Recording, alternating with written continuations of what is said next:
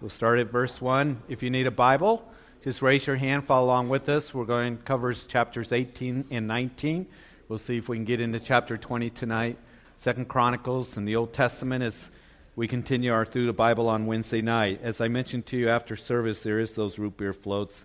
The coffee shop staff wanted me to let you know that. 25 cents, so stick around if you can, have a root beer float. Also, we have coming up on Sunday our morning services, 8:30 and 10:30 as we continue in the book of Acts. And we see that Paul's in Jerusalem. He's been arrested, wrongly accused of taking Gentiles to the temple. And we have seen the events that are unfolding as Paul gave his testimony there to the Jews at the temple as he was up on the Antonia fortress.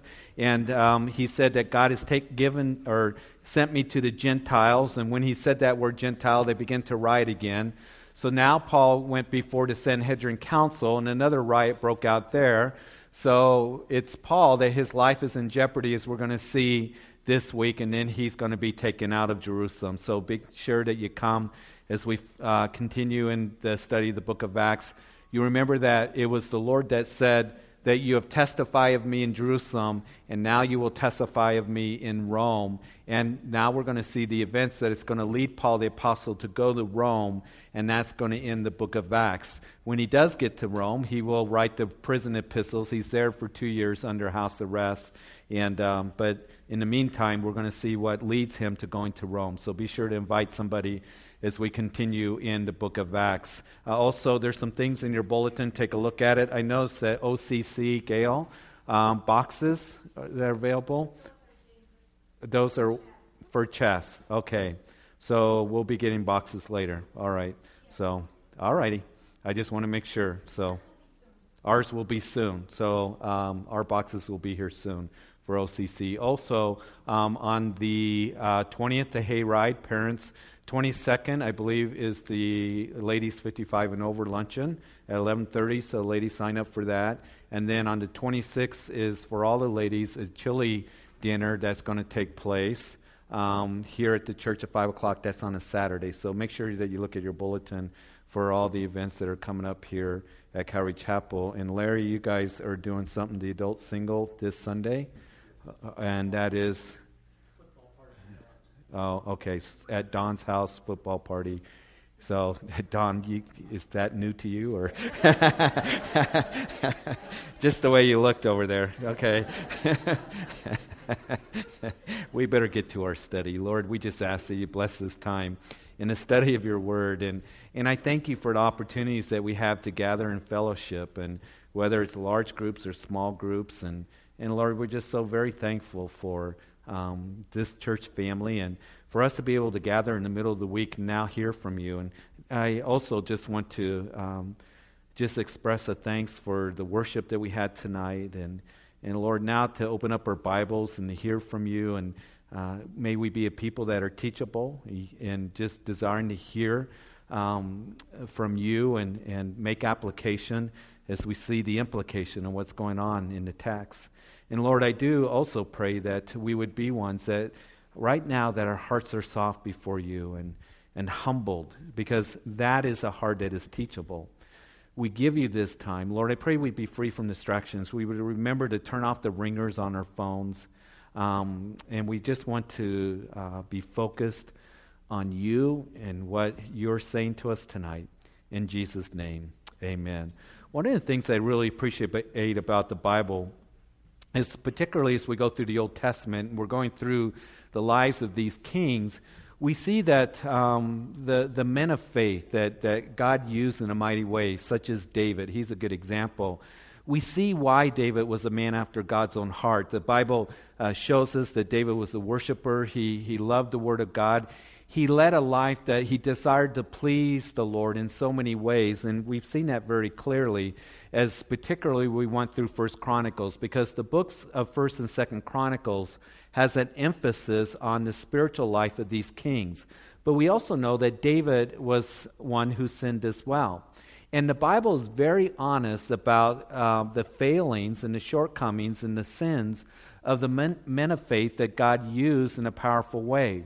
It is in 1 Corinthians chapter 10 that Paul was talking about the examples that are for us in the Old Testament. And these are examples, and these recordings of the life of these men are given to us so that we can learn how it is that these guys please God. And we can see that's the case definitely with Jehoshaphat, as we're going to be looking at Jehoshaphat's reign here in our text here tonight. But also the Scripture is very honest about their shortcomings or their sins, their compromise as well. And that is written for us so we can learn what not to do. So the warnings are given to us. This is recorded for you, not just for a history lesson, but also that we can make application.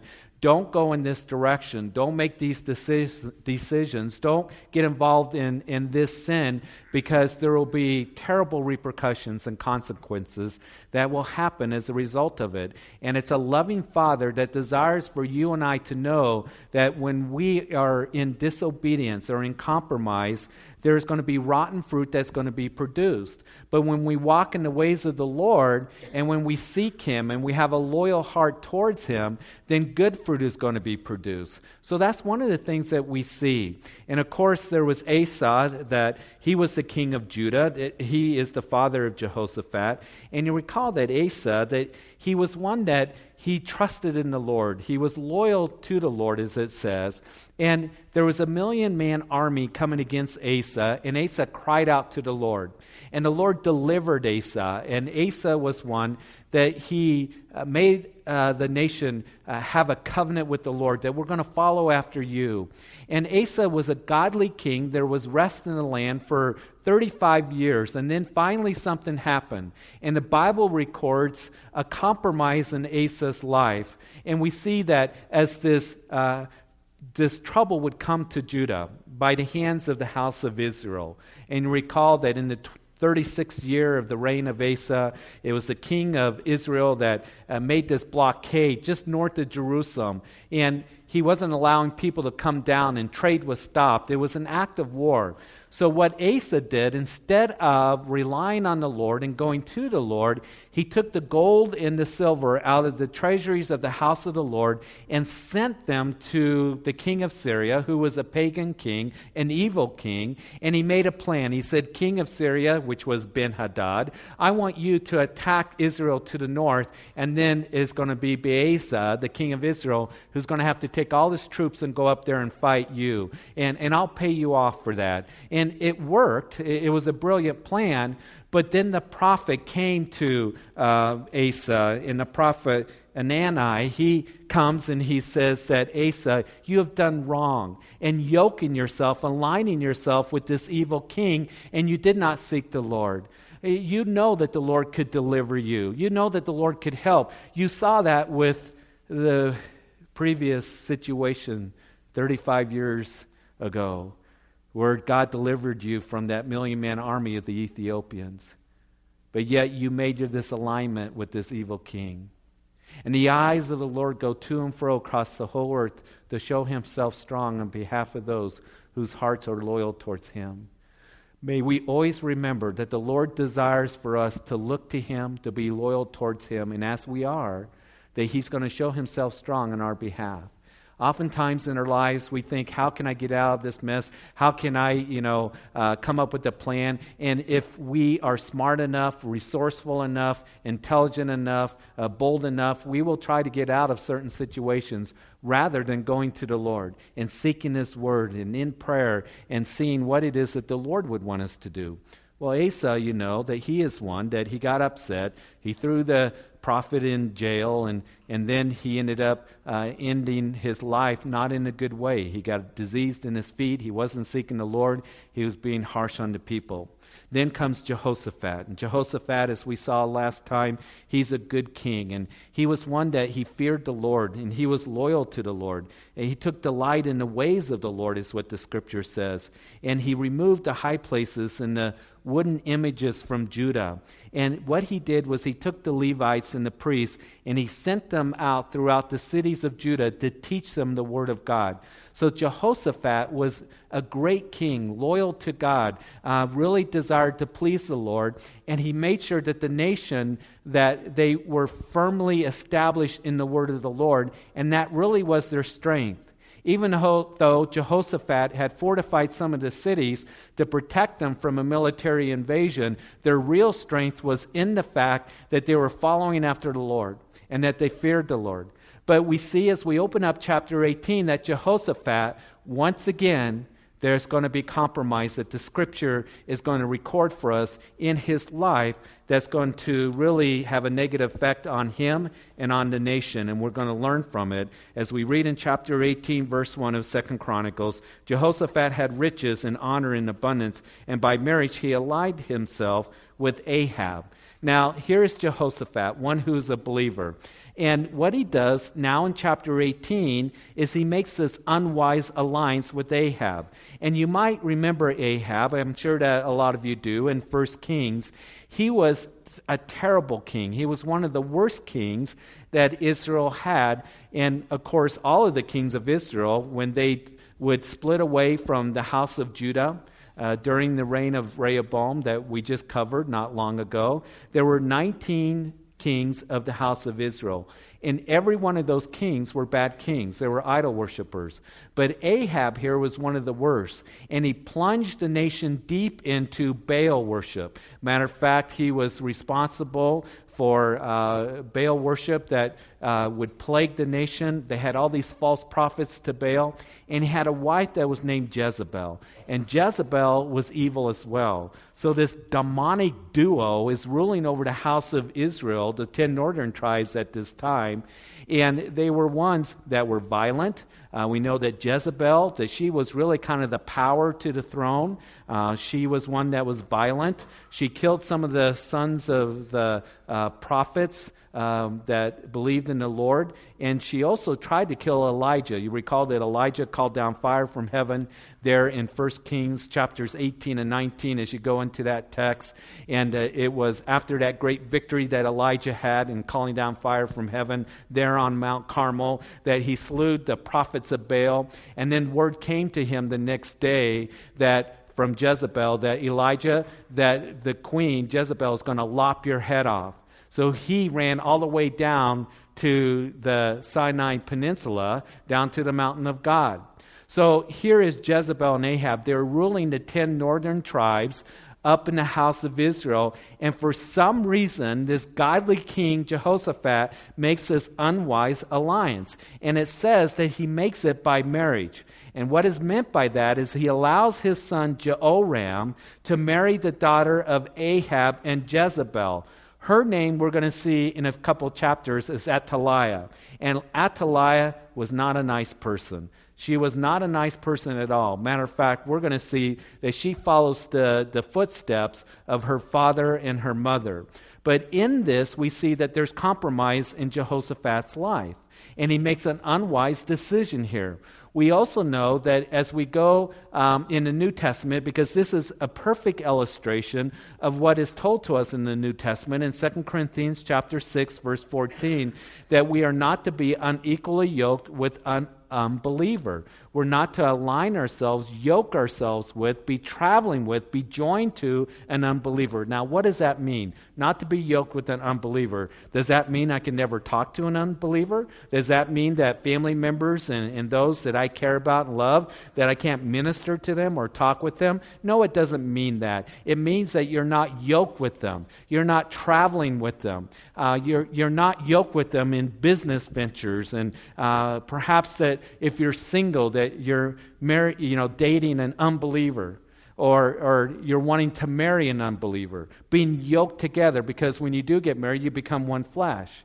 So that's what the Bible is warning against. Does light have fellowship with darkness? And the reason is, if you yoke yourself with an unbeliever, then it will cause compromise in your life. And as Amos says, how can two walk together if they don't agree? And there can't be real agreement when it comes to spiritual life if there is an unbeliever and a believer that is yoked together, joined together, and whatever relationship there might be, and dating somebody, or perhaps wanting to get married to an unbeliever, or in business venture, you might think, well, this person is an unbeliever, but they're smart and they'll bring in money. But what happens when they want you to compromise your core beliefs in business? What happens when you get married and your unbelieving spouse doesn't want to raise your children in the ways of the Lord? What happens when there's compromise in the home that is contrary to the word of the Lord? So that's why the Bible is warning us. And God doesn't warn us to make our lives miserable. He warns us so that we can be free and have joy and we can be safe and secure. And so it's a loving Father that says, listen, don't be unequally yoked together with unbelievers. So Jehoshaphat, a godly king that compromised, and I believe that his intention was to bring the nation together once again. And here's something to remember. Either write it down or get it into your heart. And of course, even if you write it down, you want it in your heart. But always remember this, that you cannot accomplish God's will with compromise. You cannot accomplish God's will with compromise or with sin, or that which is contrary to God and to His Word. And that's what Jehoshaphat is doing. And why I believe that he wants to bring the nation together, well, verse 2, for some years he went down to visit Ahab in Samaria, got to go see my son's in-laws, and Ahab killed sheep and oxen in abundance for him, and the people who were with him, and persuaded him to go up with him to Ramoth Gilead. And so Ahab, king of Israel, said to Jehoshaphat, king of Judah, will you go with me against Ramoth Gilead? And he answered him, I am as you are, and my people as your people, and we will be with you in the war. So Jehoshaphat goes to see Ahab in Israel.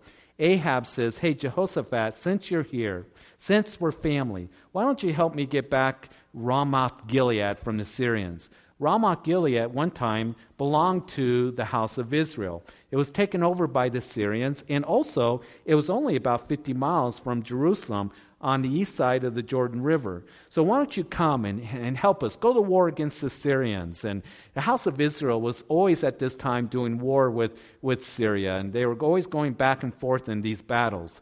So come and join us. And Jehoshaphat, his response is, sure, I'll go, and wanting the nation to unite, and your people are my people, and we're as one, and we'll join in with you. And that's why I believe that Jehoshaphat desperately desired for all of the nation to come together. So he makes this ungodly alliance. He is going to yoke himself now in battle, in war with this ungodly king Ahab. We continue in verse 4. Also Jehoshaphat said to the king of Israel, please inquire for the word of the Lord today. And then the king of Israel gathered the prophets together, 400 men, and said to them, shall we go to war against Ramoth Gilead, or shall I refrain? So they said, go up, for God will deliver it into the king's hand. But Jehoshaphat said, is there not still a prophet of the Lord here, that we may inquire of him?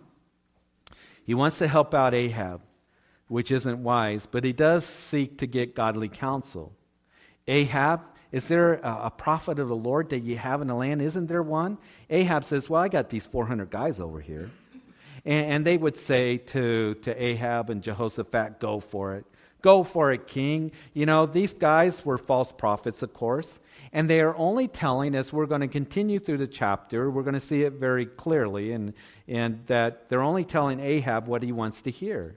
They were only interested in pleasing the king. They were not interested in pleasing the Lord. They're ones that aren't even believers of the Lord. They're involved in Baal worship and Ashtaroth worship. They're false prophets. So Jehoshaphat, he's listening to this, and he goes, I don't know about these guys. Is there a prophet of the Lord? Don't you have one that is of the Lord? The only true prophet is a prophet of the Lord. Now we know that when Paul was writing to Timothy, that Paul would write that in the latter times some will depart from the faith, giving heed to deceiving spirits and doctrines of demons. We know that in the last days, as we get closer to the return of the Lord, Jesus himself said that there would be many false prophets and false teachers and false Christs that would be out there. We also know that Paul would write that in 2 Timothy that the time will come when they will not endure sound doctrine, but they'll be given over to fables and myths, and they'll heap up teachers for themselves. So the scripture is clear that the time is coming when, and there always has been for the last 2,000 years, those who are false prophets. But there's going to be an increase, what the scripture is indicating to us, that there's going to be desire to hear that which is false. Those who have itchy ears. What does it mean to have itchy ears? Just desiring to hear something new, something that will please them, something that will make them happy, something that is sounding good, whatever it might mean. That's an itchy ear. And unfortunately, there's more and more of that even today.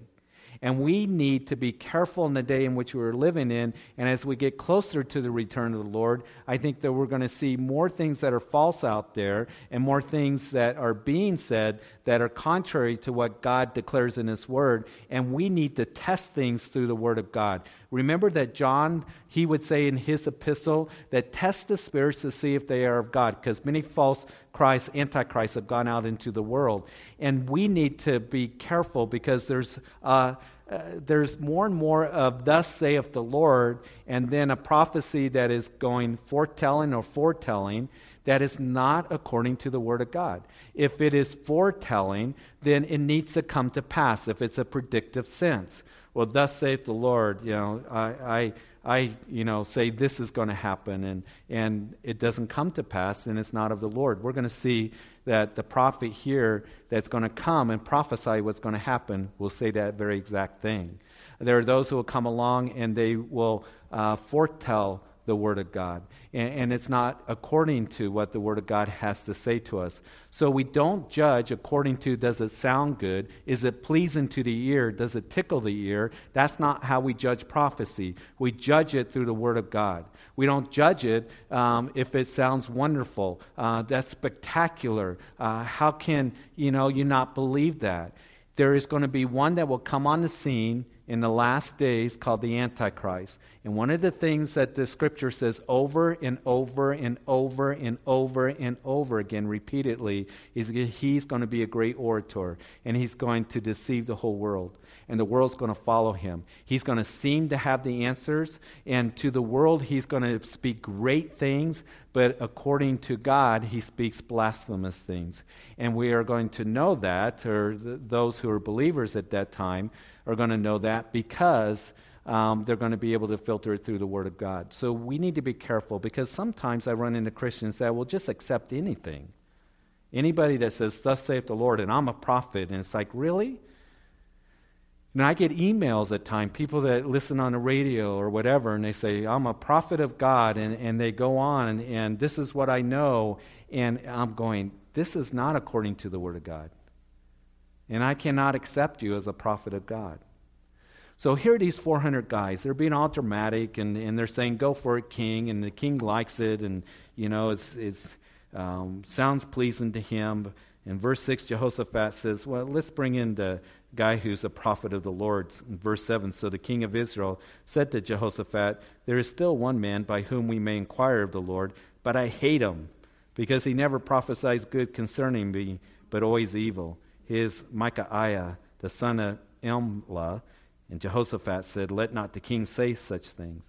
And then the king of Israel called one of his officers and said, bring Micaiah, the son of Imlah, quickly. And the king of Israel and Jehoshaphat, king of Judah, clothed with their robes, each sat on the throne, and they sat at the threshing floor at the entrance of the gate of Samaria. Samaria is the capital of the 10 northern tribes of Israel, and all the prophets prophesied before them. And so here is the one prophet of the Lord that Ahab says, I hate him because he never says anything good about me. Those who are in rebellion against God, and that's Ahab, who's not responding to the Lord, doesn't want to hear the truth of the Lord, they'll say things like that. And maybe perhaps that you've tried to witness to somebody who's in rebellion against the Lord, and they hate the message that you have to give to them. They hate being told that they need to repent and turn to Jesus, that He is their salvation. They hate to hear that they're sinners and they need to be forgiven, and Jesus is the one that has provided forgiveness. They hate to hear those things because they want to do their own thing. They don't want to answer to God. They are in rebellion against God. And of course, I think a lot of us, we've run into people that we get that response of you know what, you never say anything good. And you talk about God. And we live in a society like it was in the days of the judges. I was given my Old Testament survey lesson this week to the high school class that I teach. And the theme of the book of Judges is everybody did what was right in their own eyes. And it reminds me so much of our society today. People want to do what is right in their own eyes rather than doing right in the eyes of God.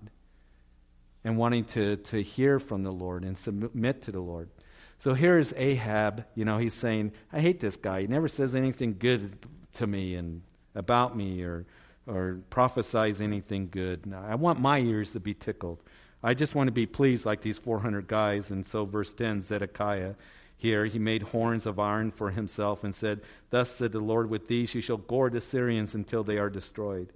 And all the prophets prophesied so, saying, go up to Ramoth Gilead and prosper, for the Lord will deliver it into the king's hand. Quite a scene, a dramatic scene that's going on with these 400 guys. And, one of them's, got these horns and he's dancing around and saying, you're going to gore the Syrians and go for it. And it makes for great drama and theatrics. But it wasn't true what he was saying. And it wasn't coming from the Lord, as we're going to see that Micaiah is going to give the truth of what really is going to happen. And again, sometimes people will fall into that, they'll see somebody on TV, on Christian TV, and they're just crying and the tears are coming and thus saith the Lord, and he spoke to me, I had a vision that you're to give me money. And you're to tithe, and so we can have this ministry that will impact the world, and they're just all emotional and drama and all of this, and people are going, oh, I got to give to them. He had a vision.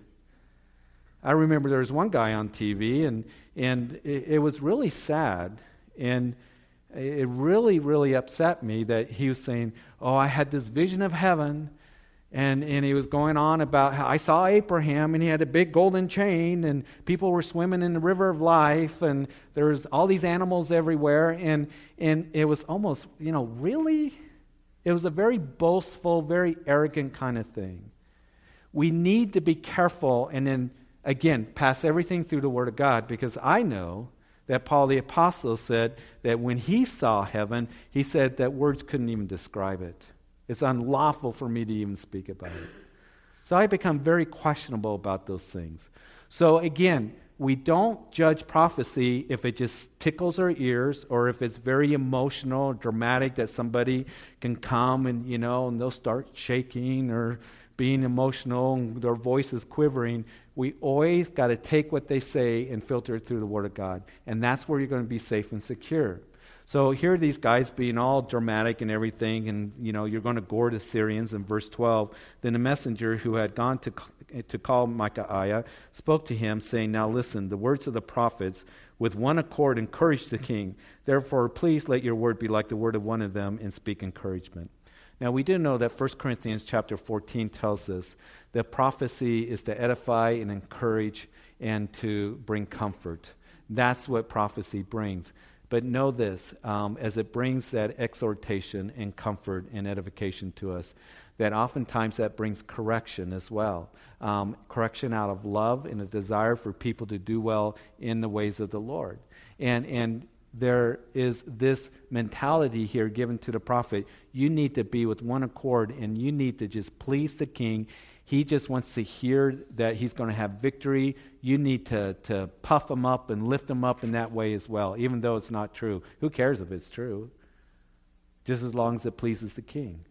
And unfortunately, there are more and more behind the pulpit that they just want to say those things that are going to just be happy messages or please the people or tickle the ears, rather than being more concerned about truth. I'm all for happy messages, but I also know that as we go through the Word of God, that there's going to be warnings and there's going to be, those things and subjects and principles and commandments that are given to us that aren't always easy to hear, but are necessary to hear.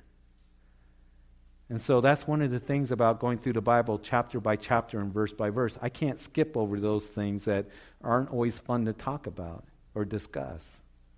So only say what the king will like, and you better cooperate. In verse 13, Micaiah said, as the Lord lives, whatever my God says, that I will speak.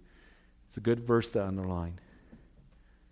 You see, when you talk to those who want advice or look for counsel, those are wondering, what would you do in this situation? Oh, what should I do? Where should I go? What direction? That you give them what God has to say in His Word. And as you do, you're going to be giving them truth. You see, the world's advice changes all the time. The world's advice is not necessarily true. There may be some truth to it. But you see, as you give them God's Word, and that's one of the things that I try to do. Jesus did that. You remember, and as a lot of you know, as you look and read the gospel narratives, that it was the religious leaders that would come to Jesus and try to trap him and back him into a corner and trick him with these tough questions. And Jesus oftentimes responded by how? He would say, have you not read? Is it not written? And he would give them scripture. And a good way to counsel people and give them advice is to give them God's Word. And that's why it's important that you continue to grow in the Word of God. And I commend you for coming out and being able to come here and study the Word of God with us, because you can say, you know what, I'm going to tell you a story of Bible that I learned from Asa, from Jehoshaphat, from David, from the men of faith. And you can give those illustrations and then the principles from the New Testament, and you can really minister to people in that way. Rather than just giving your opinions, or this is what Ofri said on her show, or whatever it might be, give them the Word of God. If you really want to help them, give them the Word of God. Because He's our counselor. And His ways are true and right. So he says, I'm going to say what God wants me to say. That's what I do. And verse 14, then he came to the king, and the king said to him, Micaiah, shall we go to war against Ramoth Gilead, or shall I refrain? And he said, go and prosper, and they shall be delivered into your hand. So the king said to him, how many times shall I make you swear that you tell me nothing but truth in the name of the Lord? So somehow here Micaiah is being sarcastic, isn't he? Shall we go to war, or shall I refrain? Go ahead. Go to war. Go to war. And it is Ahab that, because of the tone of his voice, sarcasm, he knows he's not telling the truth. He says, okay, how many times have I told you to tell me nothing but the truth in the name of the Lord? So this is what he says now in verse 16. I saw all Israel scattered on the mountains as the sheep that have no shepherd. And the Lord said, these have no master. Let each return to his house in peace. And the king of Israel said to Jehoshaphat, did I not tell you he would not prophesy good concerning me, but evil? I told you. You see, here's Micaiah. I don't think he ever read the book, How to Win Friends and Influence People.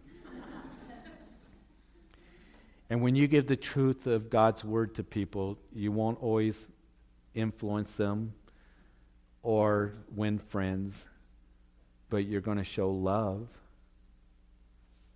and giving them the truth. And that's where you're going to really help them, if they will humble themselves and receive it. He says, Ahab, okay, you want to know the truth? Here it is. That the people, your people, are going to be scattered, and they're going to be defeated.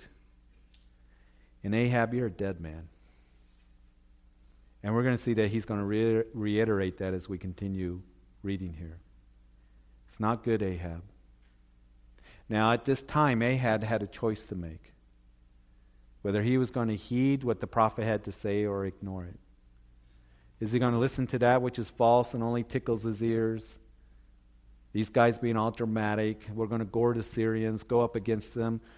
Or here is Micaiah that says, the Lord declares this, that the people of Israel are going to be scattered like sheep without a shepherd, because they're not going to have the shepherd, you. Because you're going to die, Ahab. And he had a choice to make whether he was going to receive it or reject it. I want to bring it home a little bit closer to us tonight. When we hear the word of the God, are we going to accept it or are we going to reject it? I've had people that I've talked to, and scores of people over my years of ministry, and I'll say, this is what the Word of God has to say concerning your situation or your circumstance. And I've had people look at me and say, well, that doesn't work for me. Well, I heard this advice over here. I think I'll take that advice, which is contrary to what the Word of God says. Or, I think I'll go a different way. And my hope and prayer for all of us here tonight that is when we hear the Word of God that we would know that it's true and for us. And that's what I love about the Word of God, because I know that I can stand on it. And it's true for my life, and it doesn't change. And the world's philosophy and the world's advice changes constantly. And it's very deceptive. And Paul said that if you go after the world's philosophy and traditions of men, that you're going to be cheated. If you're going to go after that which is not in Christ, because in Christ is hidden all the wisdom of knowledge, is hidden all the treasures of wisdom and knowledge. And if you want to have that treasure of wisdom and knowledge in your life, in every area of your life, go to Christ and the words of Christ.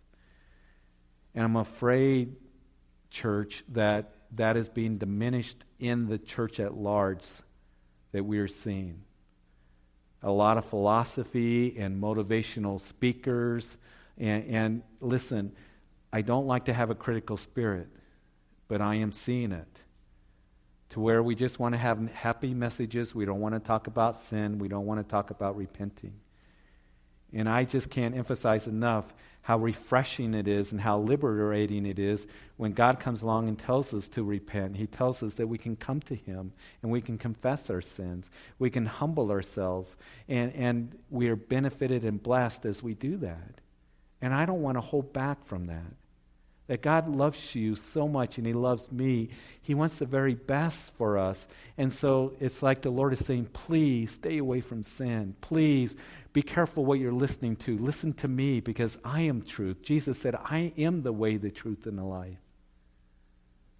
And my words, He would say, are spirit and life. And so if you want to really be spirit-filled and really have life in you, then you're going to be a man or woman of the Word of God, not only that's in your head, but in your heart being worked out in your life.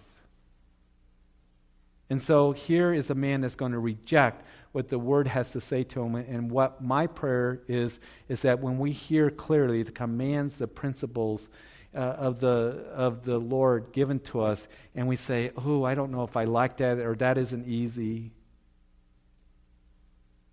Our Lord, how's it going to work? That we would trust the Lord, that His Word is true, and He'll be faithful to His Word.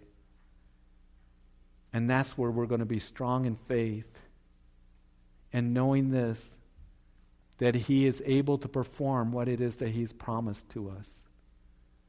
So we can say, yes, Lord, okay, you've told me to forgive. That's going to be hard in this situation, so Lord, help me. And the wonderful thing about being a Christian is that when He commands us to do something, then He'll enable us to do it through the Holy Spirit. Because we can't do it on our own. And when we humble ourselves and say, Lord, okay, I receive what you say. Lord, help me to forgive or get rid of this sin. I don't want to be in bondage. I don't want to be deceived. I don't want to go down a road that I know is not true. But Lord, I want to do what it is that you've called me to do and be loyal to you. So we're going to see that Ahab is going to reject that, but Micaiah is not through here. He said in verse 18, that therefore hear the word of the Lord. I saw the Lord sitting on His throne and all the host of heaven standing on His right hand and on His left. And the Lord said, who will persuade Ahab, king of Israel, to go up, that he may fall at Ramoth Gilead? So one spoke in this manner, and another spoke in that manner. Then a spirit came forward and stood before the Lord and said, I will persuade him. The Lord said to him, in what way? So he said, I will go out and be a lying spirit in the mouth of all his prophets. And the Lord said, you shall persuade him and also prevail and go out and do so. And therefore, look, the Lord has put a lying spirit in the mouth of these prophets of yours, and the Lord has declared disaster against you. So this inspiration behind these 400 prophets, of course, are demonic spirits, fallen spirits, in this heavenly scene that's described to us. We see that it is these demonic spirits that are going to be the lying words to these false prophets. And anytime there's false prophets or false Christs or antichrists that are out there, there's a demonic influence that's behind it. In verse 23, then Zedekiah, he went near and struck Micaiah on the cheek and said, "Which way did the Spirit of the Lord go from me to speak to you?" So he's persecuted, just as the prophets of the Old Testament were persecuted. Just as we saw Paul, remember on Sunday as he's standing before the religious council, that it was the high priest that ordered that he be struck in the mouth, and Paul was struck. And I just want to say this, that as you're committed to the word of the Lord and committed to giving the word of the Lord to others, that you're going to be struck. Oh, you may not be struck physically, but there are going to be those who are going to come against you and strike you with harsh words. They're going to strike you with gossiping about you or slander or coming against you in some way. And folks, listen, I think it's going to get harder as we do get closer to the return of the Lord in the days in which we are living in.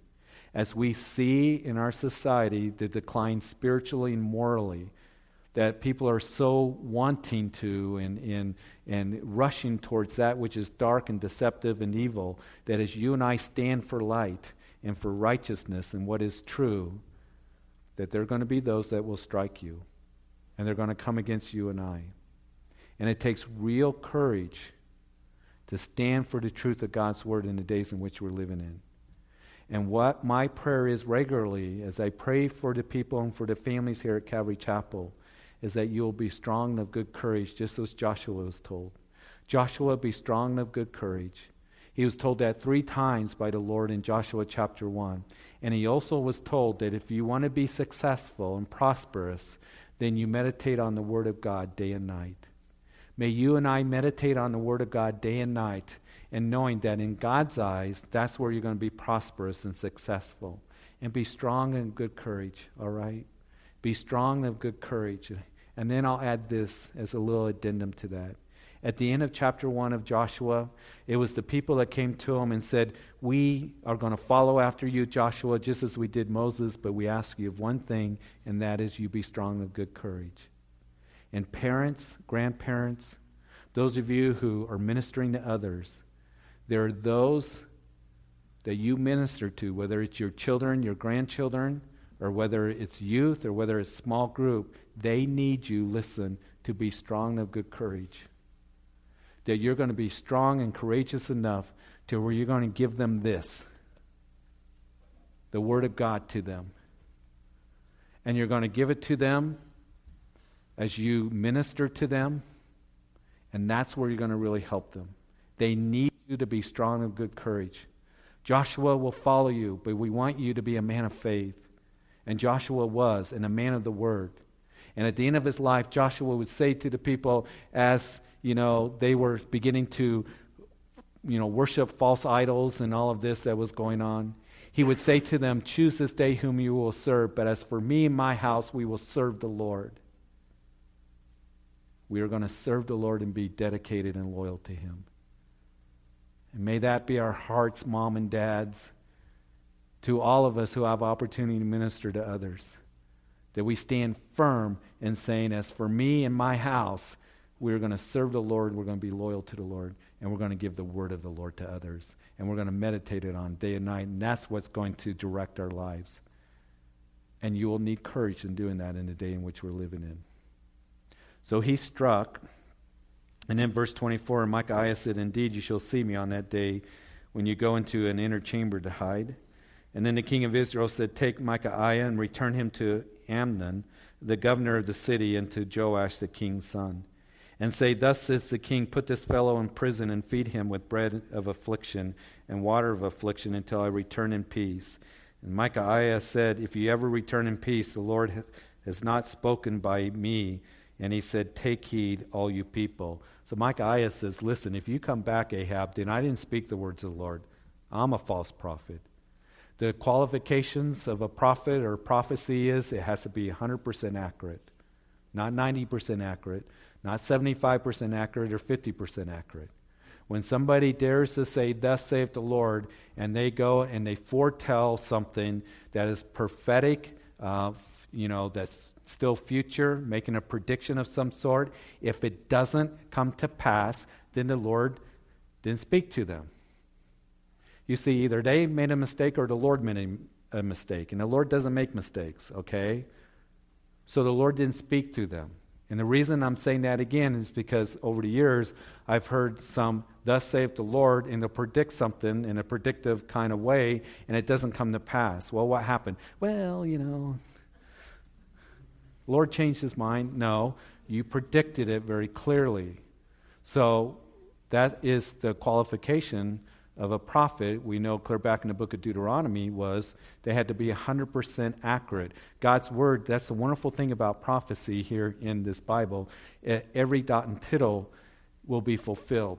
And all the prophecies that spoke of Jesus' first coming were fulfilled to the letter. 100%. And it's amazing to be able to see that God knows the beginning from the end truly. And that's why he's able to speak through holy men by the Holy Spirit as he gives prophecy. So here is Micaiah that says, if you come back, Ahab, the Lord didn't speak through me. I didn't speak truly of the Lord. In verse 28, so the king of Israel and Jehoshaphat, the king of Judah, went up to Ramoth Gilead. And the king of Israel said to Jehoshaphat, I will disguise myself and go into battle, but you put on your robes. So the king of Israel disguised himself, and they went into battle. Now, Jehoshaphat is a godly king. We're going to see in the next chapter. I was hoping to get to the next chapter here tonight, but we're not going to get there. But Jehoshaphat had godly wisdom, and we're going to see that he's going to set up judges in the land, and he's going to kind of set up a supreme court. And he's going to tell the judges to, judge according to the Lord and his ways and fearing the Lord, not man. And don't take bribes and just a man of great integrity, a man who desired for the nation to be pleasing to the Lord and how they, not only ceremonially how they did things and religiously, but also their civil laws as well. They judge according to the ways of the Lord. But for the life of me, Jehoshaphat is a little bit of an enigma to me. Why, after hearing this prophecy that, Ahab, you're a dead man, and the sheep are going to be scattered, and you guys are going to lose big time, and Ahab turns to him and says, I'm not going to wear my, kingly robes. You leave yours on, Jehoshaphat, and I'm going to disguise myself, and let's go out to battle. And Jehoshaphat says, okay, let's go ahead and do that. And while you're at it, why don't you just put a big target on my back here, Ahab? Why would he do that? The only thing that perhaps that I can think of is that he wanted this alliance so bad that he was willing to make foolish decisions. Sometimes when we want something so bad, maybe it's a relationship with somebody that you want to yoke yourself with, that you know what the Word of God has to say. Don't be yoked together with an unbeliever. Or you want to do business so bad with this person that you see that they're bringing in money, that you want something, that you begin to compromise, and what that compromise does is it brings foolish decisions that you end up making. And all of us need to be careful. Hey, I see that there may be something good that happens here, but it's not of the Lord. And it's a foolish decision. So we need to always make sure that, Lord, I want to be one that I want to be wise. And being wise, of course, is doing it the way that God says. And when God says something, we can't say, oh, don't be unequally yoked together with an unbeliever. Well, I'm an exception to that. I'm going to go ahead and yoke myself with these guys in this business venture, even though, all I can think of is going to be good for my family, and we're going to be able to maybe pay the bills, and the ships are going to come, the money's going to come in. We're going to see Jehoshaphat's going to link himself up with another king of Israel, with these ships going to Ophir, trying to bring back all, this gold and everything, and the ships end up sinking. He thought his ship would come in. His ship ended up sinking. And that's what will happen to us spiritually. Again, that if there's compromise, you're never going to accomplish God's will. And it will end up blinding you and you making foolish decisions. So be careful. We all need to be careful in that because we want something so bad. So the king of Syria had commanded the captains of the chariots who were with him, saying, "Fight with no small or great, but only with the king of Israel." In verse 31, so it was when the captains of the chariots saw Jehoshaphat, they said, "It is the king of Israel." Therefore they surrounded him to attack. But Jehoshaphat cried out, and the Lord helped him, and God diverted them from him. And so it was when the captains of the chariots saw that it was not the king of Israel, that they turned back from pursuing him. Now a certain man drew a bow at random and struck the king of Israel between the joints of his armor. So he said to the drivers of his chariots, "Turn around, take me out of the battle, for I am wounded." And the battle increased that day, and the king of Israel propped himself up in his chariots, facing the Syrians until evening. To about the time of sunset, he died. Just as Micaiah said would happen. The Syrians defeat the house of Israel. Jehoshaphat listened. Because of the grace of God, he was able to escape. As the Syrians surrounded him, and he's got his priestly robe, there's the king of Israel, and he cried out to the Lord, and they ended up leaving. God protected him. I am so thankful. I know in my life, when I've done really dumb things, that God out of his grace has protected me. But we can learn from tonight about the incredible grace of God, but also this: don't be testing God. We're not to test him or tempt him, but to be obedient to him. And when Jehoshaphat goes back to Jerusalem, he's going to get rebuked. And we're going to see that Jehoshaphat is going to hear the words of the prophet say, "You acted foolishly." And we're going to see that there was repercussions in the nation because of it, because of his compromise. Listen, when we compromise in sin, it not only affects us, but it affects the people around us that we love and we minister to. And we always need to remember that there's a whole lot of people that can end up experiencing some of the consequences that you're going through, or the repercussions, or just the negative effects because of your compromise, mom and dads. You who have opportunity to minister to others, bosses, owners of business, ministry leaders. It's not just about you, it's not just about me. It's about being a blessing to others as we lead and as we guide and as we teach and as we minister to them. So don't get in that compromising mode. May we follow after the Lord in everything. And if the Lord is speaking to you tonight about something, maybe there's some compromise or sin, give it to the Lord tonight. And be free tonight. He wants to liberate you and free you. And say, "Lord, I want to do what is right and good in your sight." As Father, we come to you. And we learn from Jehoshaphat. He was a man that loved you, and he desired to honor you, but there was compromise in this area of aligning himself with Ahab, a wicked king. And it almost cost him his life. We're going to see that next time that the nation backslid because of it.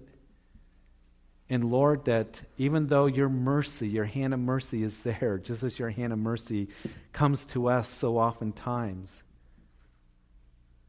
I know that I can think about how things could have been worse, but because you were working. Well, Lord, we also know that whatever a man sows, so shall he reap as well. And none of us are exempt from that. So, Father, what my prayer is for all of us, that our hearts would be loyal to you and desiring to just follow after you in every area of our lives. Oh, Lord, we thank you for your forgiveness and your love. Father, I pray by chance if there's anybody even here tonight that they don't even know if they got a relationship with you. They've never really surrendered their life to you. That coming to the Lord and desiring to please Him is a work of the Spirit. It begins by having a relationship with Jesus Christ. As Jesus said, that I am the way, the truth, and the life, and no one comes to the Father except through me. So, if there is anybody here listening to this message that you've never surrendered your life to Jesus Christ in a personal relationship for salvation and forgiveness, that He is your salvation. There's none other. He hung on a cross for you, for all of us, because all of us are sinners. We've fallen short of the glory of God. And when Jesus cried out from the cross, "It is finished," He was saying that I've paid the price for your sins as He bore your sins upon Himself. And then when He died on the cross, He was put into a grave and He rose again after 3 days, and He's alive. And now He wants to live in your heart as you come in faith, trusting in Him for salvation and forgiveness of sin. And it comes by just right where you're sitting praying, "Jesus, come into my heart. Be my personal Lord and Savior. I confess that I am a sinner, and I now turn to you, and I surrender my life to you. My life is not my own anymore. I want you to be the Lord over all my life, and you are my Savior. Forgive me, and I believe that you're alive, knocking on the door of my heart, and I now let you in. Help me to live for you all the days of my life." And for us as Christians here tonight, Lord, help us to be men and women of the Word, of wisdom, that we want to have a loyal heart towards you. And if there's any compromise, right now, will you just give it to the Lord? If there's any sin, the Lord's dealing with you. Maybe it's an attitude. Maybe it's something that you've been watching and setting things before your eyes that are dark and evil. Maybe it's places where you're hanging out. Maybe how you're doing business, maybe how you're treating an individual. Maybe it's in a relationship that you know that the Lord's been dealing with you about. Well, you know that the Lord wants to do exceedingly abundantly above all that you ask or think. He wants to free you. He wants you to be secure and safe. So give it to the Lord and confess it, and then trust in Him. If we can trust Him with our salvation, we can surely trust Him with our lives and what He says to us and how to live. Go to the Lord. He knows it. You can't hide it from Him. And ask for the Lord's help, because He's a very present help, and He desires to help you. Maybe you're here tonight and you're just brokenhearted and you have need. Lord, I pray that you bring comfort to those who need comforting. And maybe you're here, you need direction and in some area of your life. Lord, would you give direction to those, speak to those who need that tonight, that wisdom, that direction, to hear your voice saying, this is the way, as we go to you in confidence and strength. And Lord, knowing that you will guide us as we go to you, the counselor, the wonderful counselor. Lord, for those who need just a special touch of comfort and healing because they're hurting for whatever reason, that you're the comforter, you're the healer.